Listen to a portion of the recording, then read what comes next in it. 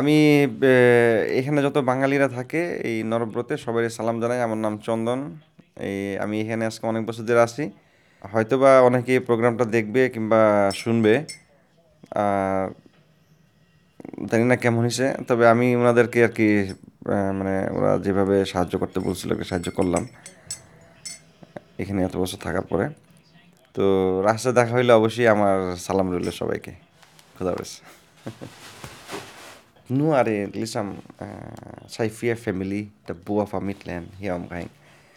Så jeg kan sende en hilsen til dem.